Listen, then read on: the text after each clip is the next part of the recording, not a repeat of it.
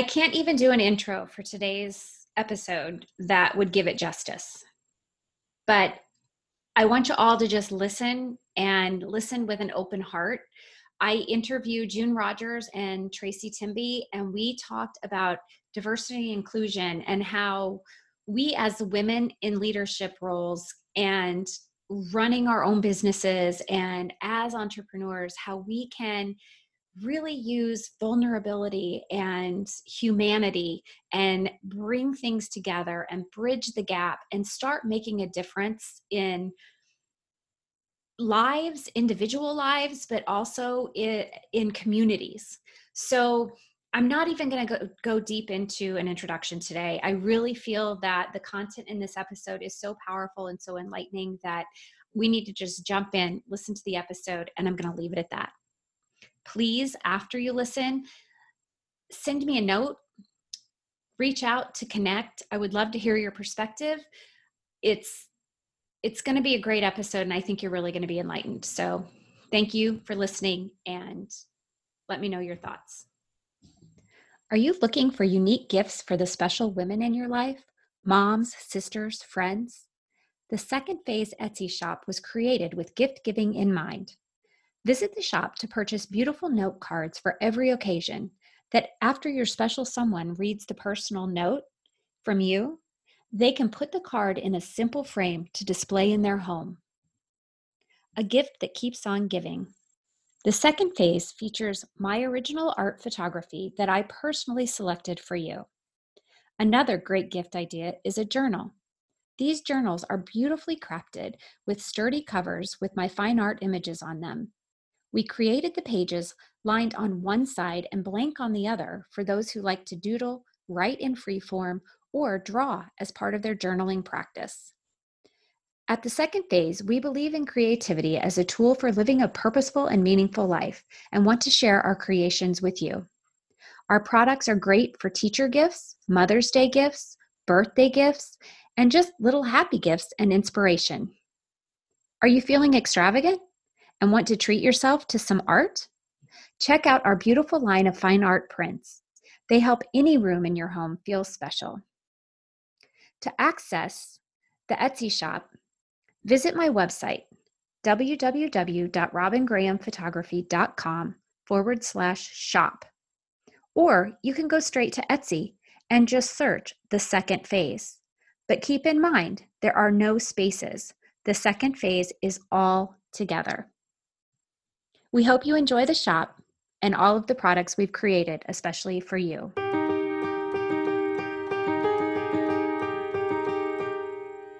Hello, friends. Welcome to the Second Phase podcast. I'm Robyn Graham, your host, and a brand marketing strategist and photographer passionate about helping women connect and grow their audience and get more clients.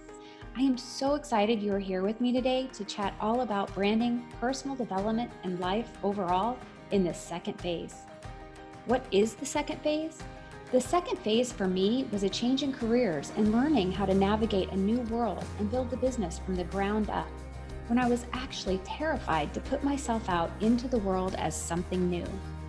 For some, the Second Phase is a significant lifestyle change, a traumatic loss, a move, an illness. It could be any number of things. No matter the definition of your Second Phase, we are here together to learn about creating a brand that stands out and makes an impact, and grow as our authentic selves and follow our callings, our passions, our visions, and our values. Now grab your cup of coffee or the dog's leash, and let's dive into a new episode. June Rogers and Tracy Timby, welcome to the Second Phase podcast. Hi, Robyn. Hi, Robyn. Hello. I am so thrilled to have you ladies here today. This has been something we've been working on behind the scenes for a few weeks now, but I am very excited to bring your wisdom, your insight, and just your beautiful souls to my audience. So let's start with June. Will you please tell the listeners a little bit about you? Sure. Hi, I'm June Rogers. I currently work at Bucks County Community College. I direct a social services program known as the KEYS program. I also reside in Chester County. And I grew up in Philadelphia. So the majority of my life has been spent in Philadelphia. So as you can see, I get around a bit. One of my passions is to definitely work with our most vulnerable student populations. Hence, I direct the KEYS program through the Department of Human Services. That's awesome. Tracy, how about you? Hi, I'm Tracy Timby. I'm the Dean of the Department of Business and Innovation over at Bucks. So June and I are colleagues, I'm happy to say. And I've had my position as Dean for about 6 years.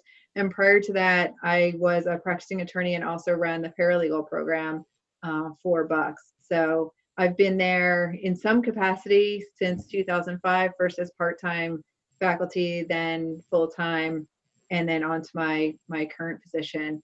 I grew up in Washington's Crossing, Pennsylvania. I went to school for my undergrad in Philadelphia at St. Joe's, and then down to Baltimore for my master's, and then back up to Delaware for my law degree. So I guess I get around a little bit too. And then ultimately settled back in Bucks County, where I got married and have 2 daughters now that are both in college. So that's awesome. Well, I want to give everybody just a little bit of history, because when we originally scheduled this, Tracy and I were going to do an interview, and we were going to talk about her role as dean and her inspiration to her students, and also just her wisdom and insight about entrepreneurship. And then the George Floyd murder happened, and the Black Lives Matter protest and everything started happening, and we felt like we really couldn't have our interview that we had originally thought about having without addressing that. And so Tracy wanted to bring June on. Well, June couldn't make it because we had big storms come through, and so Tracy and I recorded an episode. And I'm telling you guys all of this because this is something that, as a podcast host, I have to respect my guest as much as they respect me, and I want to respect the listeners at the same time. And Tracy and I recorded an episode, and Tracy was not comfortable with it airing because, as 2 white women, who were we to address the issues of diversity and inclusion and bias associated with the Black population versus the privileged white population? And we came from 2 different mindsets as to what privileged white person is. And I couldn't for a while figure out, well, why does Tracy even have an issue with this? Because we're showing our hearts, we're showing that we care about this issue. And so anyway, long story short, we were able to have a conversation with June Rogers last week, and everything came together. And I thought, okay, Tracy was spot on. Yes, we needed June in this conversation because June has so much insight and so much value to add from the Black woman's perspective. So here we are today, finally, the 3 of us having the conversation for the podcast. And we came together last week, and we kind of narrowed things down a little bit, that if we focused on 6 topics, we would be able to give a lot of insight as well as guidance to any female in a leadership role, in an entrepreneur role, that could then help bridge the gap between white women and Black women, and hopefully help decrease the hurt, the pain, all those emotions that are so negative that are associated with a lack of diversity and inclusion. So vulnerability, privilege, female leadership, assumptions, taking risks, and humanity. So those are our 6 key phrases that we're going to focus on, or keywords, I should say, that we're going to focus on today. And with that, I'm going to start with vulnerability. And this was something that we talked about quite a bit in depth. And I would like to have the 2 of you give your perspectives on vulnerability and how vulnerability can play a part with decreasing racism and improve our ability to further the cause of diversity and inclusion. Well, if it's okay with you, Tracy, I'll go. Of course, sure. Okay, so I think vulnerability in itself, me acknowledging that I don't know everything, and that there's much that there's left for me to learn. And that's actually, even being a Black woman, that there's a lot about relationships. It's a lot about inclusion that's left for me to learn. And being patient in that state of vulnerability, being patient with myself and believing in myself that I can learn, reaching out, asking questions, and having conversations, and sometimes getting feedback about maybe something that I did as a leader in my role that I play that may be unfavorable, but not taking it as a personal attack upon myself. For the sake of being vulnerable, I think being vulnerable gives us a chance to be able to learn good things that we don't know. And that learning is good. That learning is positive. And what we're taught in the process of that is sustainable. We can all get together and have these, if you will, kumbaya moments. This is where sometimes I'm a bit hesitant about training, and I'm more on the wagon of education, because being vulnerable, training me while I'm vulnerable, I'm just going to get through that training and then I'm still vulnerable. But educating me, making me aware of what's going on and making me aware of where I am and making me aware of things that I may need to be or where I want to go, or maybe sometimes just making me totally aware. I think that addresses or helps me as an individual more so than a training while I'm vulnerable. Now, I believe for right now in our society, we're at that vulnerable state. That's all of us. We're vulnerable. Mm-hmm. The room is open. And I would like to see education at this. I would like to see an awareness more so than the training come in, because then the training has its place. I'm not against training. It's just training is usually over when it's over. Right. I would definitely agree with you, June, because I think for me anyway, the college started diversity and inclusion, I guess, programming, for lack of a better word, a few years ago. And the Peace Center came and did an inventory. We each took a survey, and it kind of gave you an idea of where you were in terms of, maybe microaggressions or, maybe racist tendencies, or how accepting you were of other people or cultures. And when I took the inventory, I was really surprised by the results. I mean, I really was, because I didn't think that I mean, I never intend to offend anybody. I thought I was a pretty kind person. I speak my mind, but I try not to necessarily be offensive. And so when you start to really kind of look at yourself, immediately you're like, oh, wow, like you don't really want to think about yourself in that way, particularly as a white woman, right? I didn't think that I had any racist tendencies. Like, I just didn't think that I did. But what the survey showed was that I was like probably not as all that tolerant, and that I was sort of in this, and June, you can help me. It's not like denial, but it's somewhere in the, I think all people are equal, and I'm just kind of going to operate from that premise, but not really seeing people for people. So for example, you've heard a lot of speakers say, when you tell me I don't see color, that really takes away part of a Black person's identity, right? And so that's kind of where I was like, well, people are people, and we work together, and we're friends, and we have the same experiences, so we must be the same, right?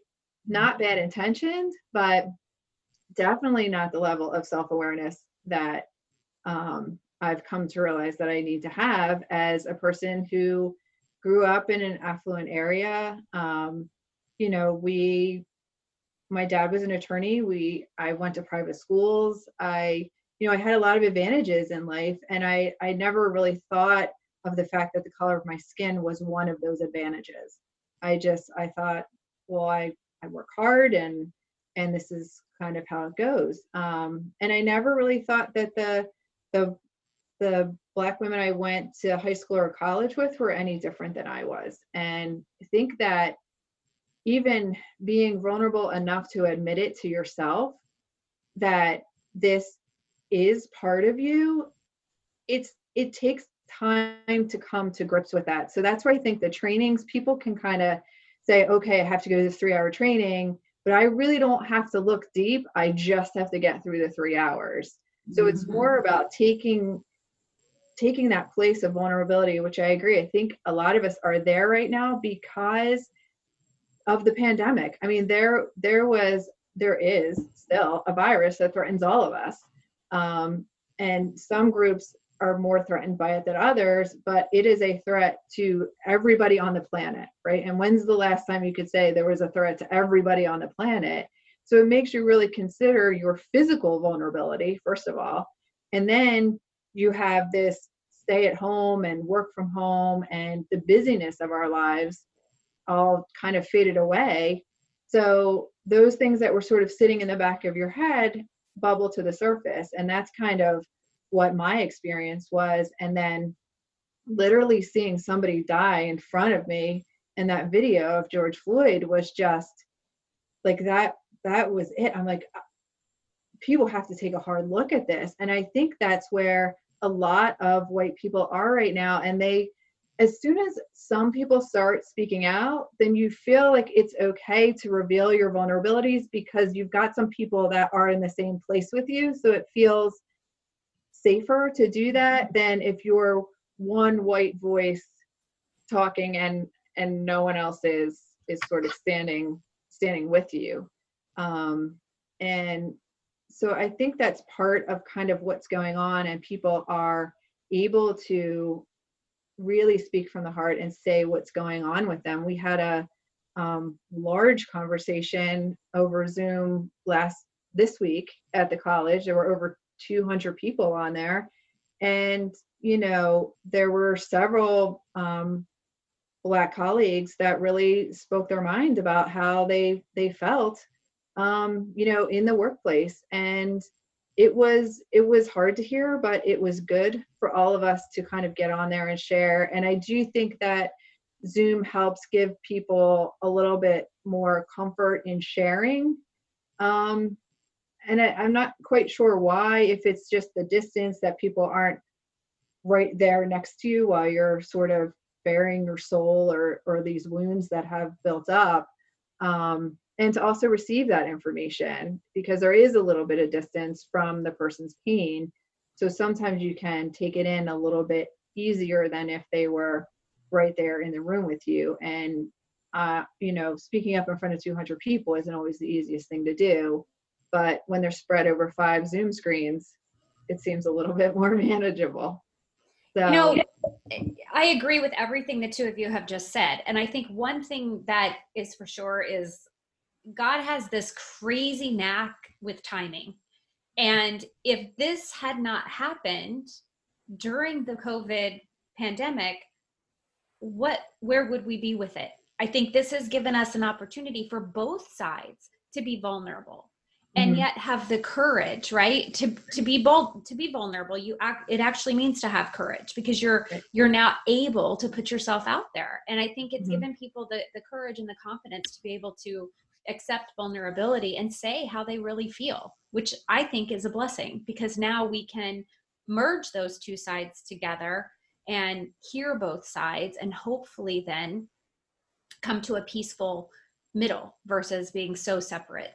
Yeah. And I do think the sort of the slowing down of all the, work and activities and everything that people do, on a daily basis before March, whatever, when it all came to a halt, gives you that time to kind of take in. And as June was saying, really learn and be educated, as opposed to just fitting something into your day. Like, oh, HR says I have to do this, so I'm just going to fit it into my busy life and move on. So for sustainability, it can't just be something that you check the box. It has to be something that you really absorb and it becomes part of you, or it's just not going to be sustainable. Right. It must be absolutely. And Tracy, you touched on something when you were talking, and that was talking about how you grew up and you just assumed everybody was the same, not Mhm. realizing that you were very privileged. And you and I had this discussion because you came from a very affluent family. Your father was an attorney. You went to private schools. I grew up in a town of 3,000 people where we had 0 Black people. Everybody was German and Polish, Lutheran or Catholic. And, there was no diversity whatsoever. But yet I was raised to accept all people, to love all people. My father, he worked, his company was in the town over, and there were Black people there. My dad went to high school with Black people. He had Black friends and he brought them to our house for dinner. So acceptance was always something that was there for me. I didn't think of it. I went, once I got to college, I worked with Black people, and I was always asking questions, which now maybe I shouldn't have been, but I think they were okay with it because I was this little girl from the middle of nowhere who just didn't know anything. But I never, ever saw myself as privileged because I didn't grow up with money. I grew up middle class at best and just never thought of myself as privileged until now, when I have learned that it's not about money. It's about being accepted in any room that I walk into. Access. It's about having access to healthcare and anything that I could possibly need without any ever being questioned twice. Mm-hmm. I don't get looked at twice when I walk into a store that only has a white clerk, or only has white guests. I don't have to worry when my sons leave my house and think, are they going to come back? Mm-hmm. And I think that is what the real definition of privilege is, right? Like we talked about, what does it look like? And Tracy, you looked at it and you didn't realize you were privileged because, speak to that, because I think it's so important for us to identify with what white privilege is versus just pretending it's not there. Right. And I think for me, I was always very grateful for the life that I had. I knew that, I had I just had a really good life. My parents worked hard. My mom worked at the elementary school that we went to. So we came and went to school with our mom every day. I was fortunate to go to a small all girls Catholic prep school that got me into pretty much every college I applied to. And so I had choices. It wasn't, there really wasn't anything that was necessarily holding me back. And I just didn't ever think about that. It was the fact that, I grew up in an affluent white area, and that when my application went through, nobody was looking at my name and sort of like judging me for maybe what my name was, or, looking at my town where I grew up and having anything to say about it. I just didn't ever think about that being a factor in anyone's life.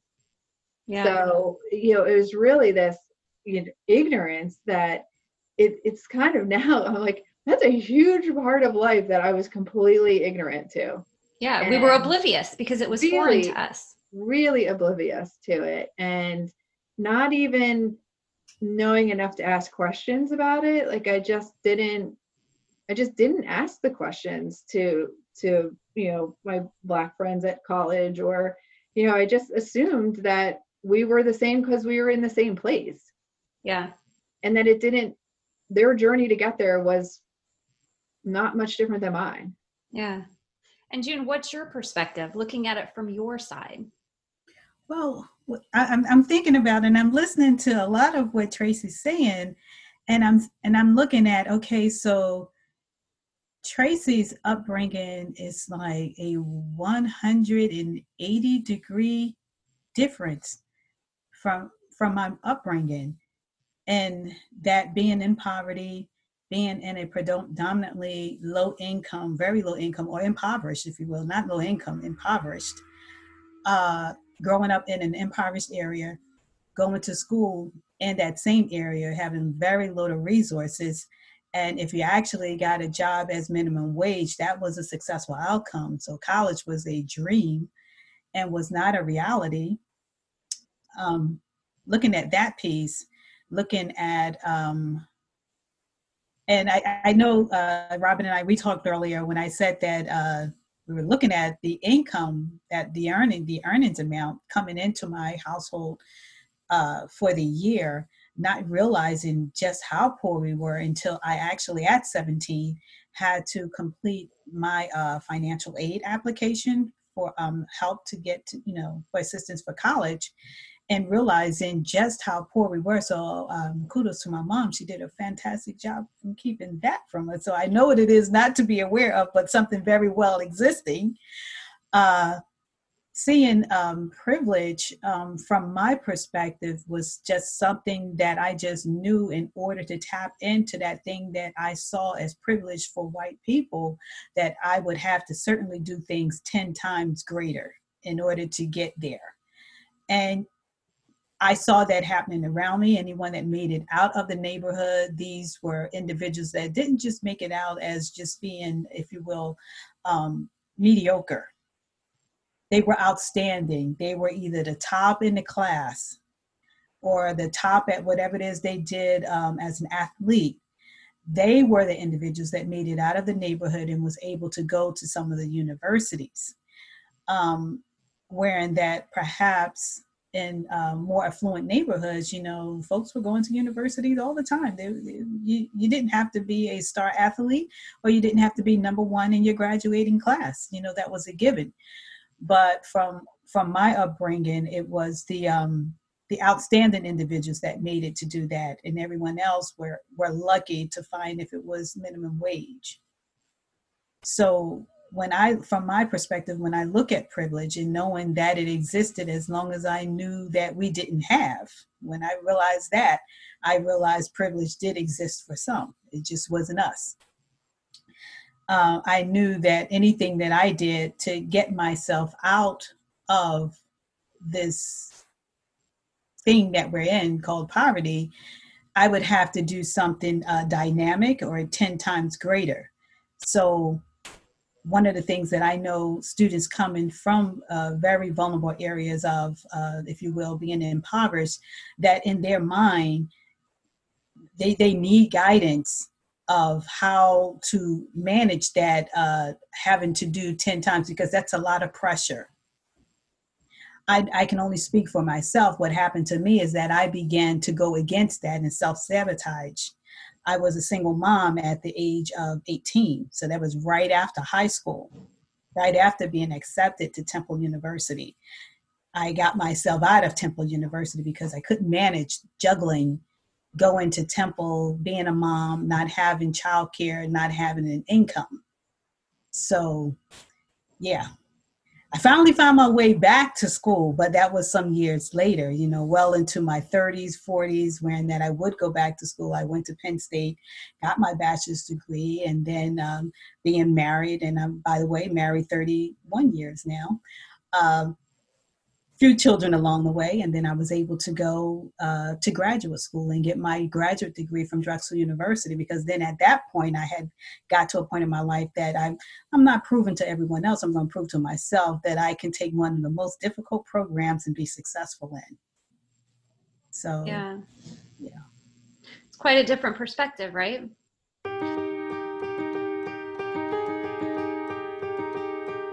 Would you like to learn more about personal branding? Maybe you are ready to take your existing brand to the next level. The Brand Insider Mastermind will delve into every aspect of personal branding and help you create or up-level your personal brand, help your business soar to new heights. There will be an opportunity to learn, an opportunity to ask questions, an accountability partnership, an opportunity to grow your network and referral source, and much more. We will meet bi-weekly for 1.5-hour sessions. During each session, a personal branding theme will be presented and discussed. Each individual will have time to ask questions and report on their specific tasks or action items. Goals and tasks will be set for the next 2-week period. And the Brand Insider Mastermind will be a place of accountability and connection with no judgment, only kindness and accessibility to personal and business development. Each mastermind participant will receive a one-on-one consultation at the end of the 12-week session. This is a value of $300, but will be included in the price of the mastermind for the introductory mastermind session.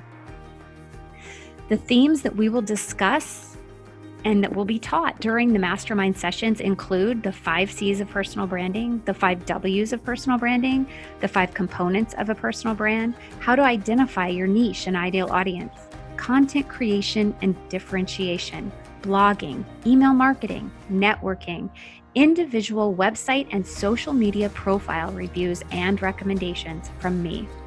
Participant-led discussions based on questions and needs. The price for this is only $397. It is a one-time super low introductory price. Space is limited to only 12 participants to guarantee one-on-one attention. In addition to everything else mentioned, you will have access to my private Brand Insider Facebook group for ongoing access to the mastermind for learning, questions, and accountability. I sure hope to see you in the Brand Insider Mastermind in spring of 2020. To access the information, to learn more, or to register, go to my website, www.robyngrahamphotography.com/shop. So my question is, when we talk about females in leadership, which all 3 of us are, we all have opportunities to influence other people's choices, behaviors, and give guidance for future success, if you will. How can we take the lead on changing or bridging that gap? How can we, as like Tracy, you work with a lot of entrepreneurs. Like, I know that's a big component of what you do. And we talked last week, the 3 of us, about that entrepreneurial mindset and the mindset of taking risks and how that goes hand in hand with the term entrepreneur. So I would love to give the listeners some takeaways. Like, how can, as leaders, as owners, as businesswomen, how can we bridge that gap? I think it's really important if you are a woman in leadership, or even a solo entrepreneur. You've got groups, you've got family members, you have book clubs, you have all these people that you come into contact with, and the thing is to take that entrepreneurial mindset, that thing that drove you to be your own boss or launch your own concept or your own product, and channel that into these conversations. Like, having this type of a conversation is a risk, and people need to put themselves out there more, just like they do in a business perspective, right? So you think you have this great idea, you find outlets to pitch your idea so that people will kind of come along and believe in you, and then you get some momentum. It's the same thing with this. I don't think that keeping quiet about it anymore is the way to go. It would obviously be easier. We talked about this last time. The easiest thing to do when things are very uncomfortable or you have uncomfortable relationships is to just kind of say, okay, I'm just going to set that over there because I don't want to deal with it right now. And the easier thing to do is to walk away. But if you're really channeling that, that entrepreneurial spirit that drives people to success, which is, building community, solving problems, garnering your resources and seeing how you can make things happen, that needs to be brought into these types of conversations, because it's only with that type of drive and spirit that any measurable change is going to happen. It's not going to happen without people taking significant risk and stepping out there. And women entrepreneurs are the ones that can really do it, and we can support each other, right? Women are pretty good at coming together and supporting each other once we figure out that it's okay to do that, right? Mm-hmm. Because sometimes you think, well, I don't know, maybe women are more of a threat to me than than an ally. But once you figure out that it's okay to come together and really work with each other, then that's when stuff happens.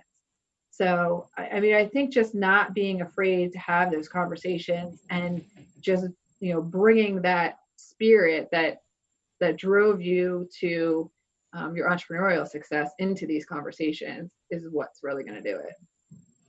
Yeah, I agree. I totally agree as well.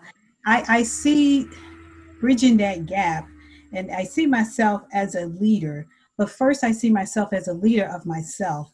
And I think one of the ways that we will be able to have those conversations and we can come together is that we work with self first, and we internalize what leadership means. And it could be leading by example. Again, going back to what are you doing for yourself, and how are you opening up the door, open up channels to improve? How are you opening up to find out? How are you building those relationships? It speaks to a lot of my character. Mm-hmm.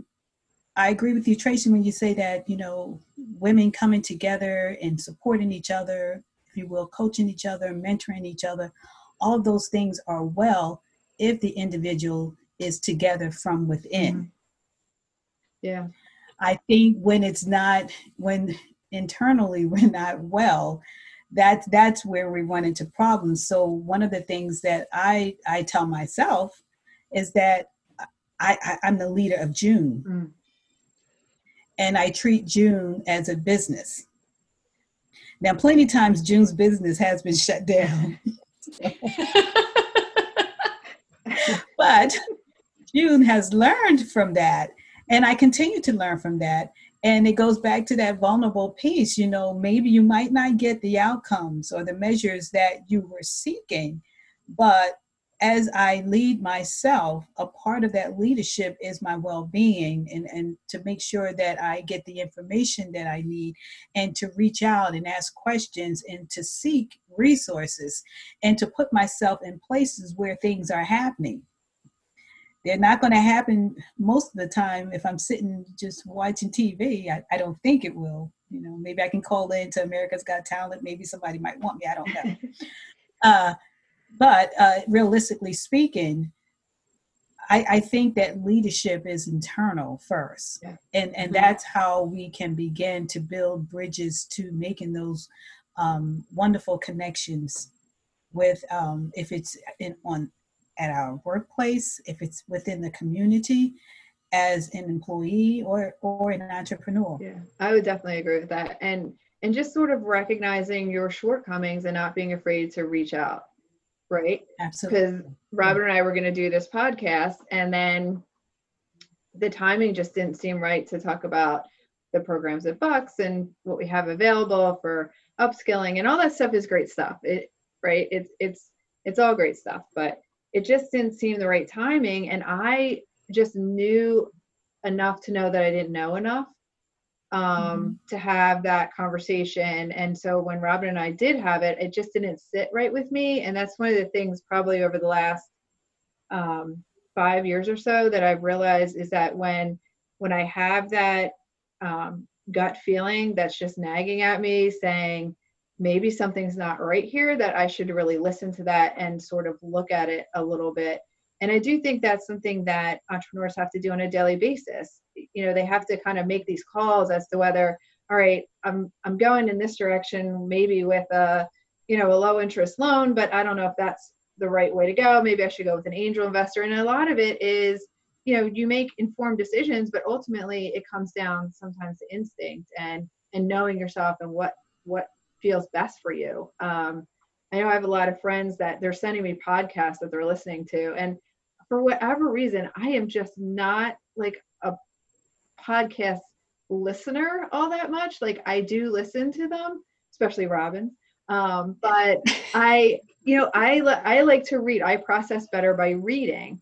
So I find books. And so I'm sharing books and they're sharing podcasts. And it's just not, you have to find the thing that clicks for you so that you can get the information in the way that you learn best. And it's not, it might not be what everybody else is doing. And recognizing when, you don't know enough to know enough, and reaching out for the other voice or somebody who can help you, and being able to say, hey, June, do you want to come on this podcast with me? Because I think your voice would be really important. And, just being able to do that, because sometimes people can't do that. They think that, their ego, it will be too hurt or something if they kind of share that with people. Yeah. And we're circling back to vulnerability. Mm-hmm. And then, the other thing that we talked about last week was making assumptions that either we know everything or that the other person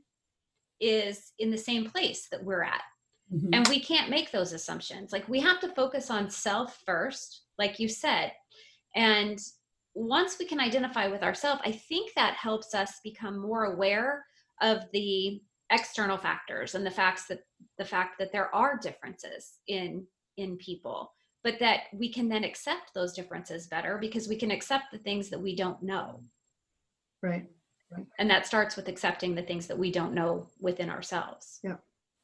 And it's not, that's the other thing I was thinking about this week, and it came up in a couple of different areas for me is, Blackout Tuesday, everybody put the black square, right? A lot of people put the black square, and they said, I'm listening, I'm learning, going to do all these great things. So that was 2 weeks ago, I guess. So now it's about accountability, right? If you're going to step out there and say, I recognize this is something that I need to work on. Well, now's the time to say, well, what have you done and what are you going to do? And be accountable to somebody for that.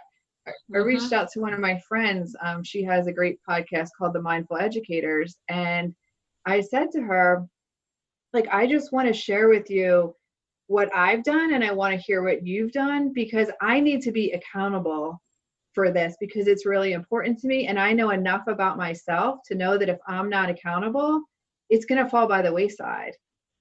I'm not good at just working out on my own. I need to have a workout partner, because I know somebody's waiting on me and counting on me to show up to motivate myself. That's just how I operate. I always did better in class when I knew the teacher was going to be looking for me, right?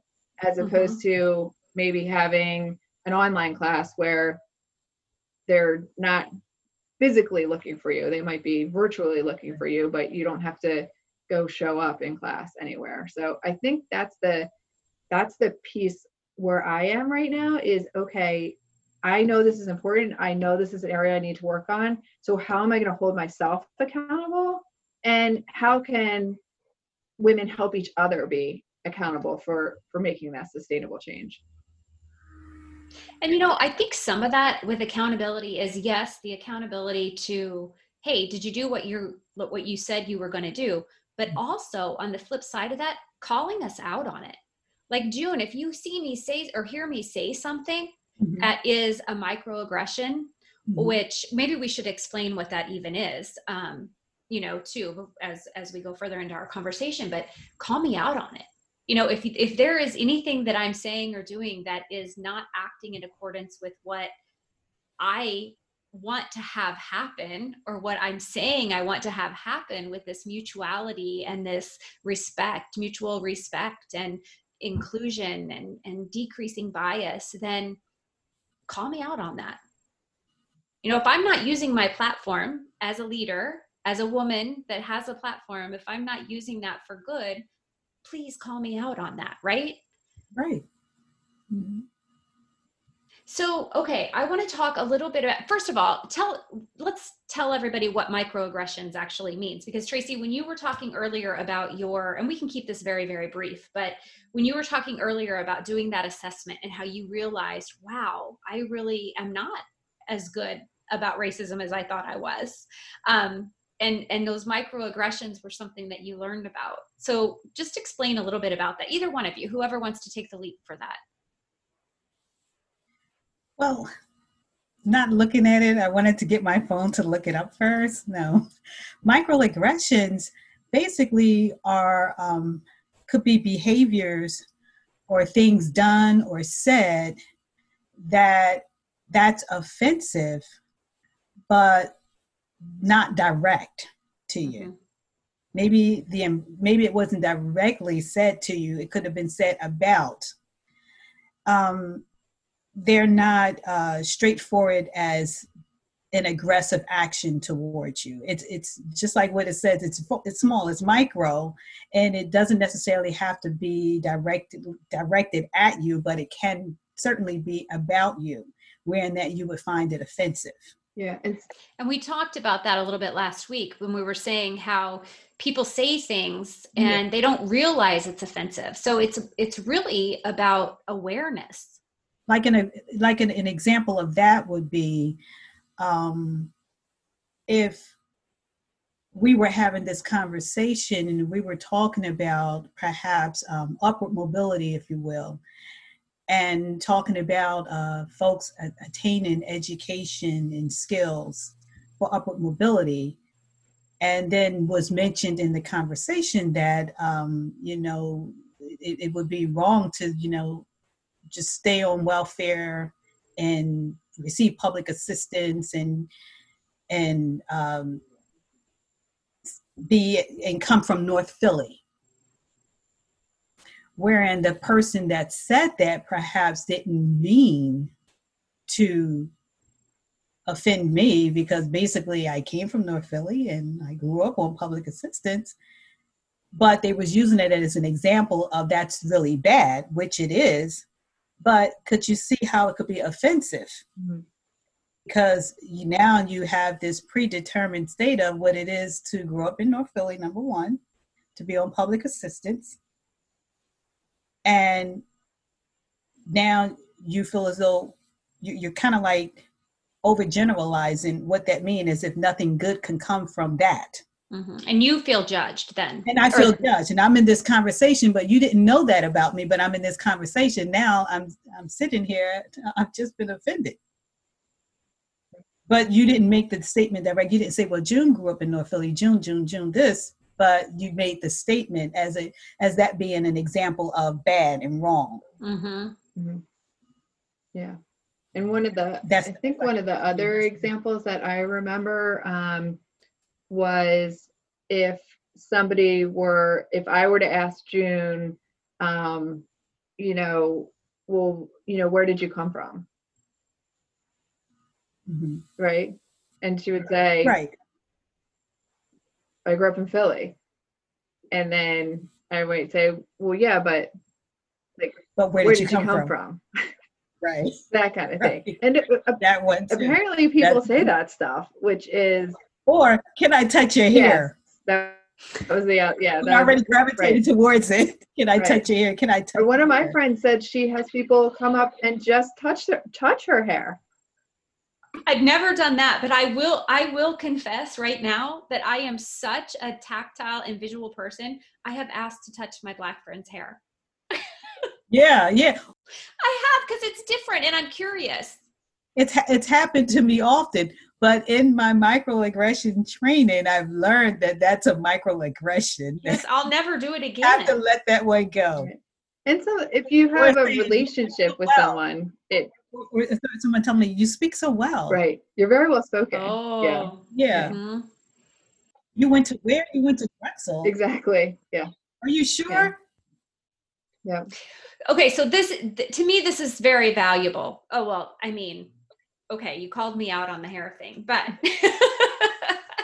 And see how loving. And actually, you know what? It was a friend. It was a friend, and we were doing makeup and everything for a photo shoot. So I was complimenting about the hair. I'm gonna try to justify myself here, but that's beside the point. I did it, and I will admit that I'm guilty of that. But what I think is very important here is that we all need to be aware of what we're saying and how we're saying, to think before we open our mouths. Mm-hmm. Yeah. Or, manage that compulsion to, it's almost like, when you're pregnant and people come up and want to touch your belly. Right. It's like, yes. I don't know you. You can't touch my belly. Right. Well, right. You don't know me. You can't touch my hair. It's the same concept, but really understanding the boundaries and respecting the boundaries. And I think it's as simple as thinking before we speak or thinking before we act. Right. Or just thinking, if someone said that to you, right? And this goes all the way back to talking about privilege. If I said, I was from Washington Crossing, people wouldn't say, were you real? Did you grow up there? Or did you just like stay with a relative? Like they're not going to say that to me. When I say No. I, went to Widener and got a law degree, they're not going to question that, So, and I went to law school in the 90s when it was still predominantly male. So the only thing there might have been probably 10 years before that, they would have questioned it because I was a female, not because, of anything else. And so just thinking, if someone were to ask you that same thing, would that feel odd to you? Yeah, absolutely. Wow. Right. Absolutely. Yeah. They would certainly dig deeper. Mm-hmm. Yeah. I know in taking different family members to the emergency room and speaking with emergency room personnel, even though I have in a healthcare background, I teach medical terminology. So I'm down with definitions, I'm down with procedures. I understand all of those things. So when I use the proper term for things, I'm always asked, are you a nurse? Mm-hmm. Like, how would a consumer know that? And I have a sister-in-law that's she has a master's degree in nursing, and she's a nursing supervisor. And she says yeah. She says Black women. She explained to me. She says Black women get that a lot. She says that happens a lot when you use proper terms in a healthcare environment, and they're not familiar with you. The first thing they're going to ask is if you're a nurse. And I said, well, how come they didn't ask if I was a doctor? Do you want to hear something funny that goes right alongside that? When I graduated from pharmacy school, now I had a doctorate degree, but I would be someplace and I could answer, like taking my parents to the doctor, for example, if it was a male doctor, well, are you a nurse? Mm-hmm. Like that's the only thing you could be if you weren't. But isn't that funny how they do that for color or for women? Both women, yep. It's an assumption that you would be lower than them. Double whammy. Yeah. Black women is a double whammy. Yeah. I think the fancy term for that is intersectionality, where there's levels of oppression. Yeah, you're right. So you guys, this brings us to our last point, and that's humanity. And when we were talking last week, June said it, and it was really just living with humanity as a core value. So we're going to have these discrepancies in our society, but in order to ever bridge that gap, we have to have humanity as a core value. Yeah. And you said it so eloquently last week. Absolutely. I was really feeling it because I had just actually, prior to that, I think maybe a day prior to that, they had George Floyd's funeral televised. And just listening to the speakers and listening to some of the interviews, I said, where is human decency? When do we get to that point? I don't know if it's measurable, but we can certainly hold each other accountable for human decency. We may not know all the cultures on the face of the earth. We may not know all the languages. So we're all going to make mistakes. It's not an exclusive right to white people to have microaggressions. We all commit microaggressions, including myself. But do I have the human decency once I'm called on it to make good, to make better, to do better? So human decency is, if we don't get that, all the training, all the education, all the workshops and speakers coming in, we're going to still be at that same place. In order to move to the next level, which would be human decency, that's going to be something that's going to have to happen internally. I love that. I mean, I think I think we're going to end there because that's such a powerful statement. And I think that I actually am like tearing up because that's such a powerful statement and it has to come from within. Yeah. Each and every one of us. Yeah. Ladies, thank you so much for being here. I even learned more today than I had learned when we spoke last week. And I think it's an enlightening conversation that needed to be had. And I think we need to continue to hold each other accountable on both sides and just forge a new path together, collectively, to make a difference and have humanity at our core. Thank you, Robyn. Thank you, Robyn. It's been a pleasure.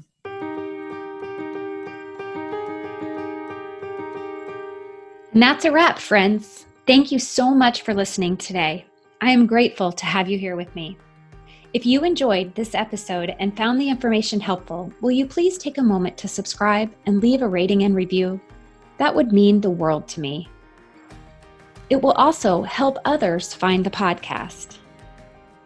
I really look forward to getting to know my listeners. Will you please connect with me on Instagram? You can find me at The Robyn Graham. You can also find me on Facebook and LinkedIn as Robyn Graham. And I invite you to join my private Facebook group, The Brand Marketing Insider. Please spread the word about the Second Phase podcast. Until next time, remember to smile.